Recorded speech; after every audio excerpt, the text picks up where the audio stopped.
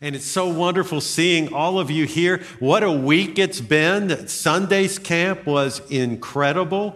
You know, I have sometimes told some of our older members that if they ever get discouraged and they think there's no hope for the world and they think young people aren't serious about following God, they just need to go at least one evening to Sunday's camp, and it's going to change their view of a lot of things. It was an incredible week. So grateful for that. I know Art and others who are playing are exhausted because of that whole week and then week before that, but we're really grateful for all that they do. And I guess I need to tell Art to take some time off. Do you think, Blake? Or he takes a lot of time off, though, right?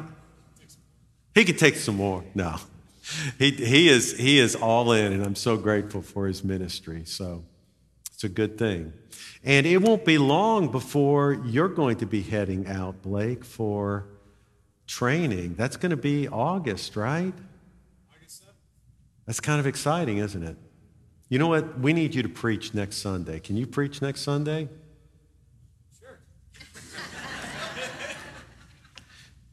It sounds like something I just came to here. Actually, I was thinking in the worship, I thought, you know what? Blake needs to preach next Sunday, because one thing, we just need to hear the word of the Lord, and he knows how to break open the word and connect us with the message there. So I'm grateful for that. But also, we need to hear more about what developments are going on. So why don't you plan on that? Is that okay? Okay, you can't say no when I ask you in front of everybody. There's a camera on. That's right. I mean, whoever's watching online knows that you are now committed. But we're excited about that.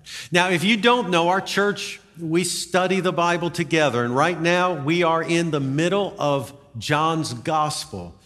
John chapter 13 specifically. Some of you are coming here from Life Group, so you've already been studying that passage. I want to focus on one verse in that chapter that is so very important and so very significant. It's John chapter 13, verse 34. Look what it says. A new command I give you, love one another. As I have loved you, so you must love one another. It's a short verse, but there's so much here. Jesus calls this love command a new commandment, which is strange because the Bible elsewhere tells us we are to love others and even love one another. It's not like this is the only place. I think what's going on, though, is Jesus establishing the new covenant is telling his disciples that they are to live in this new messianic community with a new level of commitment to one another. Specifically, you're to love each other as I have loved you. In other words, inspired by the love of Jesus and even empowered by the love of Jesus. You are to love as you have never loved before and as human beings have never loved before. Now, this is really interesting because the whole emphasis is on loving other Christians. We often talk about loving the outsider, and in fact, the Bible talks a lot about that. If you read Matthew, Mark, and Luke, you'll see that emphasis again and again. Classically, in Luke's gospel, we read the parable of the Good Samaritan, the one who loves the outsider. If we're going to have an impact on the world, we have to love people who are in the world. But you know what? The Bible puts at least as much emphasis. In fact, in the New Testament, it puts even more emphasis on love within the community of faith. Love has to begin at home. It has to begin right here. And in the Gospel of John, that's the emphasis. Not just the Gospel, the letters of John. That's the emphasis. Not loving the world, though we're told that God loves the whole world. That's why he sent his son. Absolutely, we're to love the world. But the emphasis is on the community of faith. We need to love each other.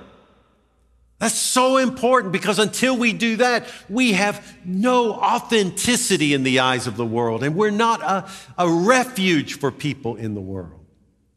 Let me give you an idea of just how frequently this is said. I could read scripture on this all morning. I really could. But let me just read a few from John, the gospel, and from the letters. Look what it says.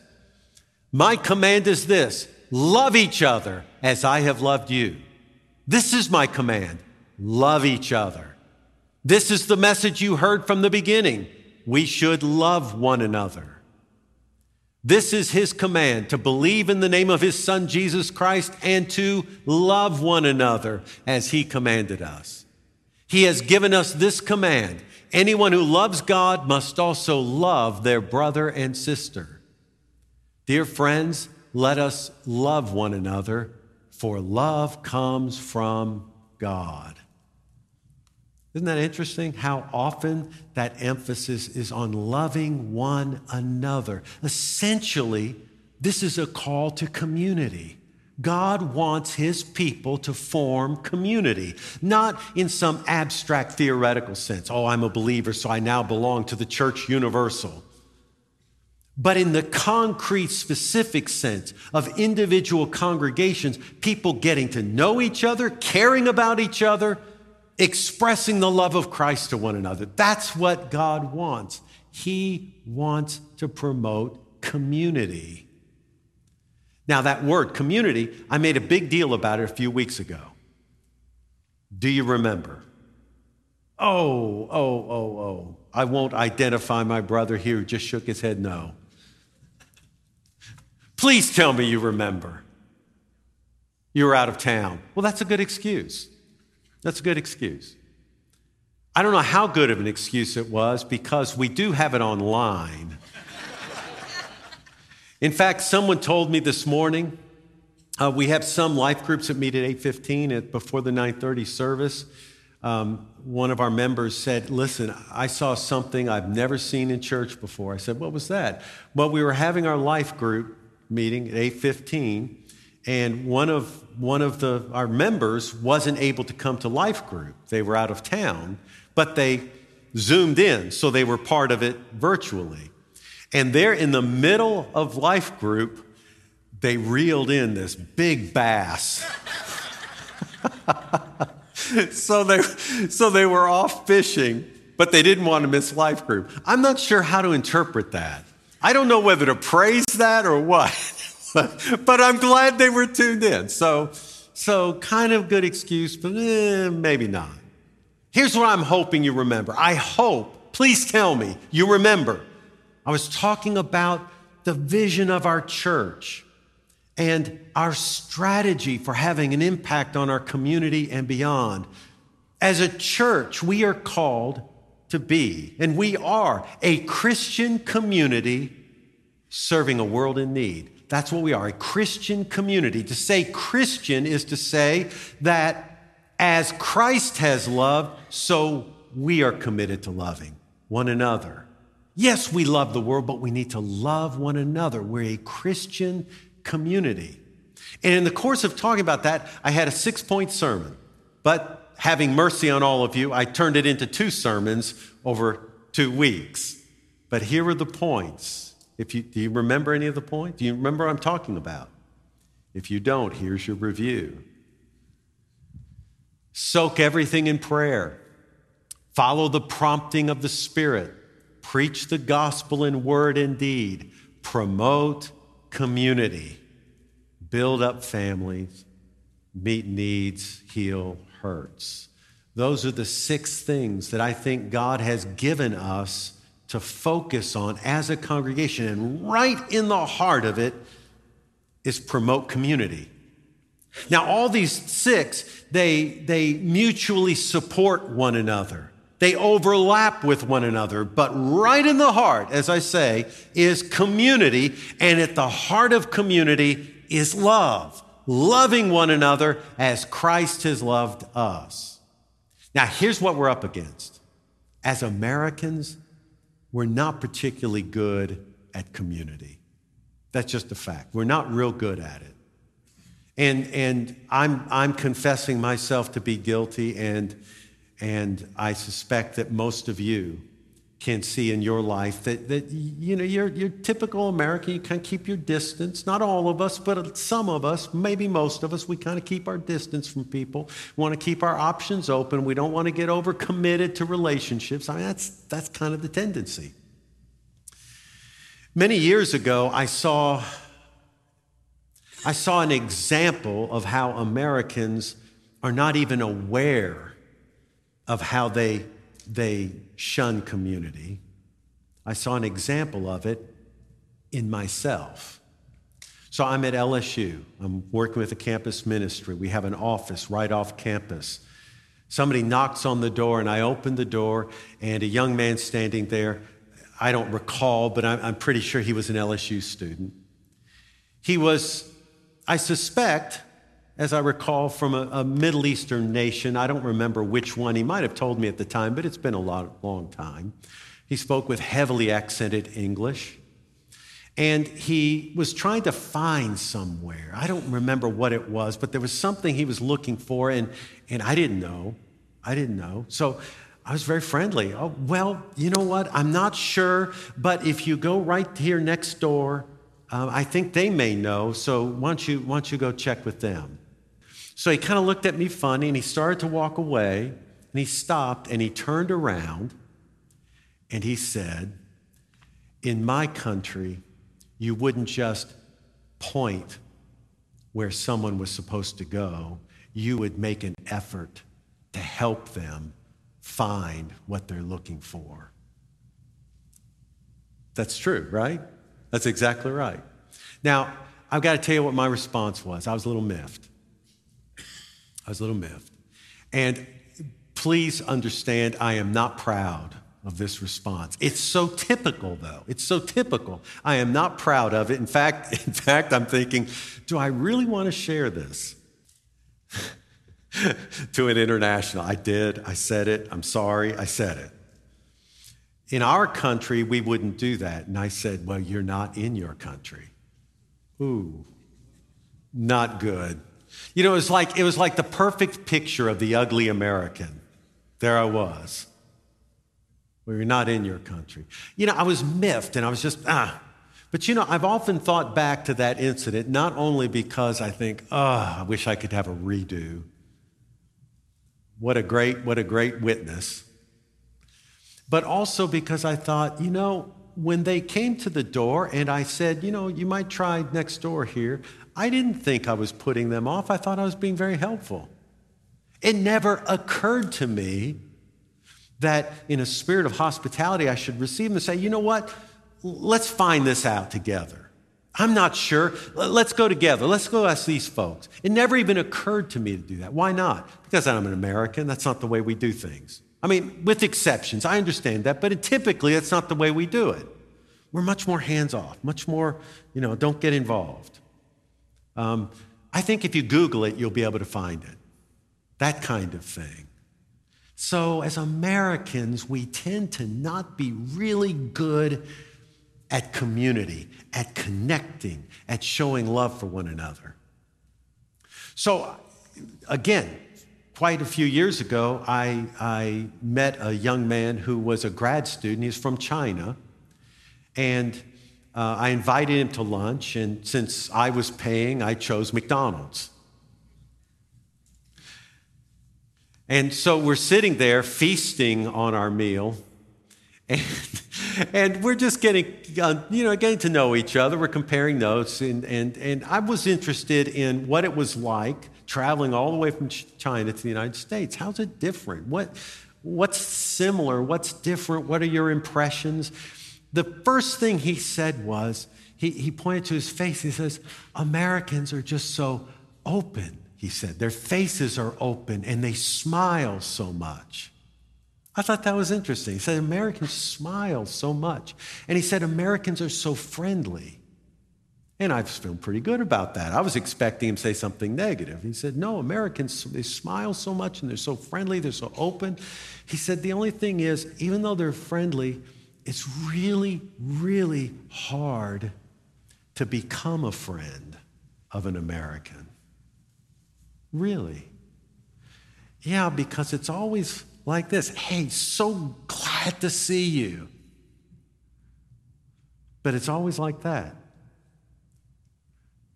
Is that true of you? I think it's true of most of us.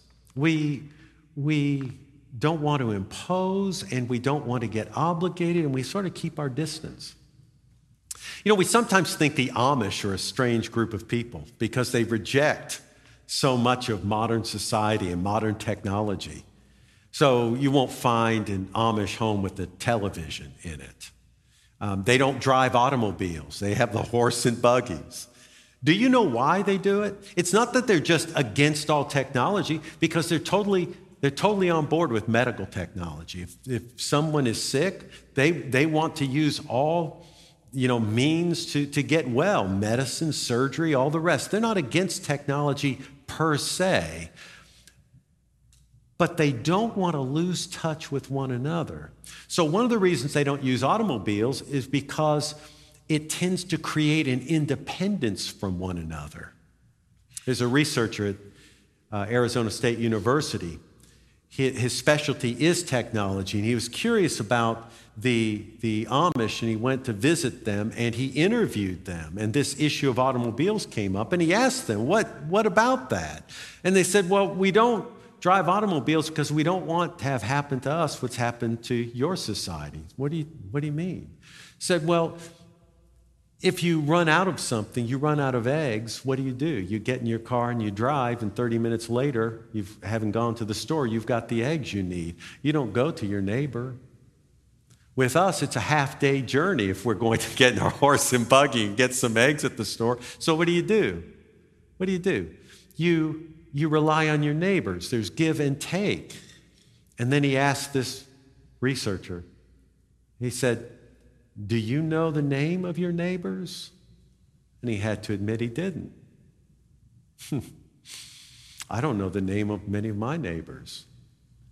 I get in my car, I open the garage, I'm out, I drive back, I close the garage, I'm in the house. I have to make a special effort, and generally, I don't want to make a special effort. And if we run out of eggs, it never even occurs to me. It would never occur to me to go to somebody next door and borrow some. So what the Amish are trying to do is to promote community. We desperately need that. It's what Jesus calls us to love one another. That's really what he's after, is community. The heart of community is love. He's not trying to call us to some kind of individualistic, spiritual virtuosity. You're trying to become some extraordinary Christian that you love like he loves. He's calling us to community. Love one another. This is for all believers, to love one another. We desperately need this. Our very health depends on it. I saw a study just recently that found that people who have a network of friends, a solid network of friends, are at any given time 50% more likely to live and not die. In other words, at any point, anybody could die, but if you have a solid network of friends, you are 50% less likely to die at any given time. That's almost like a vaccine, right? I mean, think about it. There are other studies that show the same. I saw one that said that people who live in isolation have health outcomes about as bad as people who smoke. Isn't that something? That's something. We desperately need the connection. And Facebook doesn't count. It's official, by the way. There was a court case in Florida, and there was an effort to have the judge removed because someone involved in the case was her Facebook friend. And a court actually ruled on that was not a conflict of interest, and the judge didn't have to recuse herself because we all know that Facebook friends aren't real friends. Now, I understand that was being appealed. I don't know how the appeals worked out, but we know it's true. Facebook friends aren't real friends. In fact, there is quite a bit of research now. It's been going on for several years, and there's a solid body of research that indicates that the more you use Facebook, the less likely you are to thrive emotionally, psychologically, and even physically. That what people need are not Facebook friends, they need real friends. And not virtual connection, they need real connection. So Facebook tracks all kinds of unhappiness. That's not going to get us anywhere. We need each other. And it's not just a matter of what we feel like we need. This is important to discipleship, to being authentic, Jesus-following people. Because we're not called to be separate, and God is not just all about saving you and me as individuals. He's about raising up a community, a church that is the body of Christ in this world. Through the church, God is reaching the world. We are the hands and feet of Jesus. And so he's raising up a church, and that church has to be connected, strong in relationships, loving one another. And that means serving one another, but it also means allowing ourselves to be served. Sometimes that's the hardest part, isn't it? Sometimes that's the hardest part. Have you ever heard of Eugene Peterson? A pretty well-known Christian author. If you've ever seen the paraphrase of the Bible called The Message, he's the one who actually produced that. A remarkable man. He has something I think worthy to say in this connection. There can be no maturity in the spiritual life, no obedience in following Jesus, no wholesomeness in the Christian life apart from an immersion in and embrace of community. I am not myself by myself. It's that last line, I am not myself by myself. The Bible makes it clear at the very beginning that we're created for community. It's not good for man to be alone. God creates the woman. They are to become one. It's in our very DNA that we need connection with one another. I cannot be myself, and I cannot be the faithful disciple I've been called to be by myself. That is so hard to get through our heads, but it's the truth. We need to get close enough to one another that we connect with one another and we can love one another at close range. That's what we're called to do, and that's what the Lord wants us to make a commitment to do. And so we have to connect. A little over a week ago, my wife, Linda, and I had our second annual Camp Marmee. She's Marmee. And this is for our grandkids. We want these cousins to get together. Maybe you've heard something similar called Cousins Camp. We have them come to our house and we have all kinds of activities. We have them swim until they're ready to drop from exhaustion so that they'll go to bed fairly early and give us some peace. I mean, this wears you out. Having young children around, that is a young person's sport. Now, the official name is not Camp Marmee. The official name is Camp Marmee Papa. I've got the t-shirt. It says time for some more fun. You know, like s'mores, we did that. And it says Camp Marmee Papa 2021. But the only reason the Papa's added there is Linda was trying to rope me in to help. So she changed the original name Camp Marmee to Camp Marmee Papa. So there you have it. So we were scoping things out, trying to make sure that we were ready for them to come. So we go down to Cameron Park, and we're trying to find a trail that the little kids can walk on that won't be too demanding, but it'll be exciting.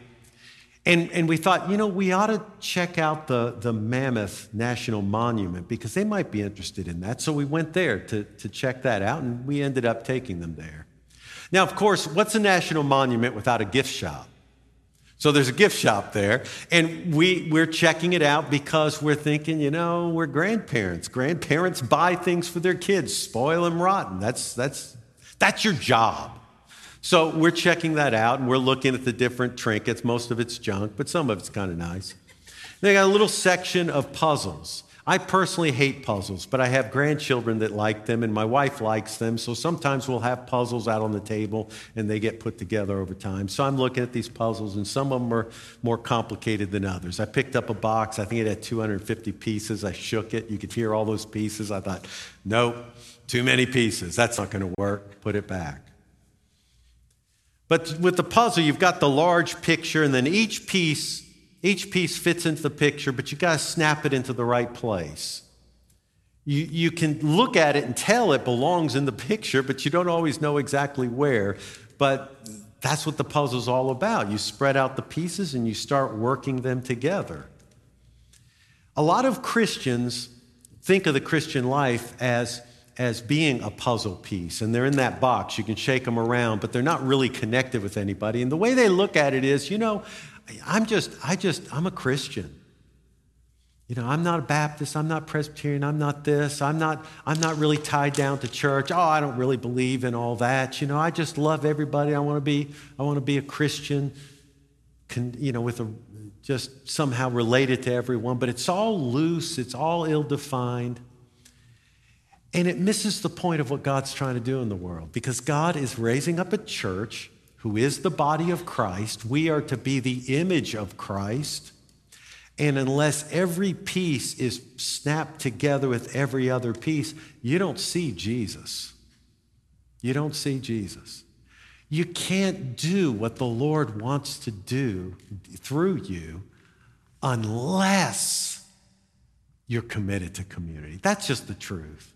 And it's one of those things where typically Americans aren't real good at it, but we need to get good at it. So how do we get good at it? Jesus said we need to love others one another as he has loved us. Now, we know what that means. It means to love sacrificially. Jesus goes to the cross. But I don't want us to focus just on that, because sometimes that misses everything. See, I love my wife sacrificially to this extent. I wouldn't hesitate, not for a moment, to lay down my life for her. That's the honest truth. That's the honest truth. I would. And she knows it. But that doesn't help a whole lot when I cut her off because I don't want to hear what she's saying, or I raise my voice, or I behave selfishly. She may know, in fact, she does know. She doesn't have any doubt that I would die for her. I would. But she'd also like me to be thoughtful and polite and kind. And she doesn't typically feel very loved if I'm not those things. I know, of course, I'm always that way. I'm just using this as an illustration. I wake up to angelic music every morning, and I am just wonderful in my good moments. Actually, I was kind of rude a couple of days ago, and we had to work through some of that. So, in real life, we can talk about sacrificing everything, but in real life, in the ordinary day, sometimes it's just a matter in small things to pay attention to people. And so, with that in mind, I would say, yes, we need to follow the example of Christ. Read 1 Corinthians 13. That describes love. You might as well be describing Jesus. Yes to all that. But in practical terms, for sinners like us, very briefly, and then we're going to close, let me suggest three things that loving one another in the church involves. The first is to love with deeds. Dear children, let us not love with words or speech, but with actions and in truth. Talk is cheap. We need to get close enough to one another that we're involved in each other's lives and we do something. When there's a need, we act like friends. So deeds, not just talk and not just feeling. To feel love, that's a good thing, I suppose, but if that's all it is, it's really nothing. Then secondly, love by forgiving. Be kind and compassionate to one another, forgiving each other, just as in Christ God forgave you. Follow God's example, therefore, as dearly loved children, and walk in the way of love, just as Christ loved us and gave himself up for us. So we are to be forgiving and accepting. Listen, the people we're called to love, They're sinners, they're faulted, they're flawed. There will be no community unless we're committed to forgive each other. But then thirdly, sometimes this is the most difficult. We need to love by seeking forgiveness. If you are offering your gift at the altar and there remember that your brother or sister has something against you, leave your gift there in front of the altar. First go and be reconciled to them, then come and offer your gift. In other words, don't get all religious on God. If there's something that a person has against you, you've wronged them, you've hurt them, you need to go to them and get that right and seek forgiveness. Ask for forgiveness. Humble yourself. That's all part of it. And that's what community requires. So what I want to do, we're not going to close with any singing. We're going to close with just a moment of prayer. And I'd like us to go in a reverse order. I'd like us to consider first areas in which we have harmed or hurt or disappointed somebody else. Let's ask the Holy Spirit to remind us of those things and to give us the grace to put those things right. That's part of loving each other. And then second, the areas in which we've been hurt and it's so hard to forgive. And then third, ways in which God would use you to bless others. Pray with me, would you? Heavenly Father, we thank you for the love and grace you have shown us in sending Christ to bear our sins, Lord. You have poured out your mercy and grace, and we're grateful for that. Lord, we pray that you would bring to our remembrance things that we so conveniently forget, ways in which we've hurt others. And we pray, Lord, that you would give us the courage and the humility to push through the awkwardness, to ask for forgiveness, to make amends, to do what we can to repair the damage that's been done. Lord, help us to do it and not procrastinate on it, but to do it even today. And Lord, we pray that you would help us to forgive those who have hurt us. Lord, to forgive and not judge, but to allow you to be God and not to pose as gods ourselves. Help us to forgive, Lord, when it's so difficult. Sometimes the wounds are so deep, but God, by your grace, we can do it, and we ask you to help us. And then, Lord, we pray that you would show us how we can love others in practical ways. Father, we know that you love us and you care for our needs, but we also know you want to set us free from being preoccupied with ourselves. Help us, Lord, to turn outward, to see other people, to love other people in action. Show us how, we pray. And we offer ourselves to you, your redeemed people. Lord, may we love as you've loved us. We pray it in Christ's name. Amen.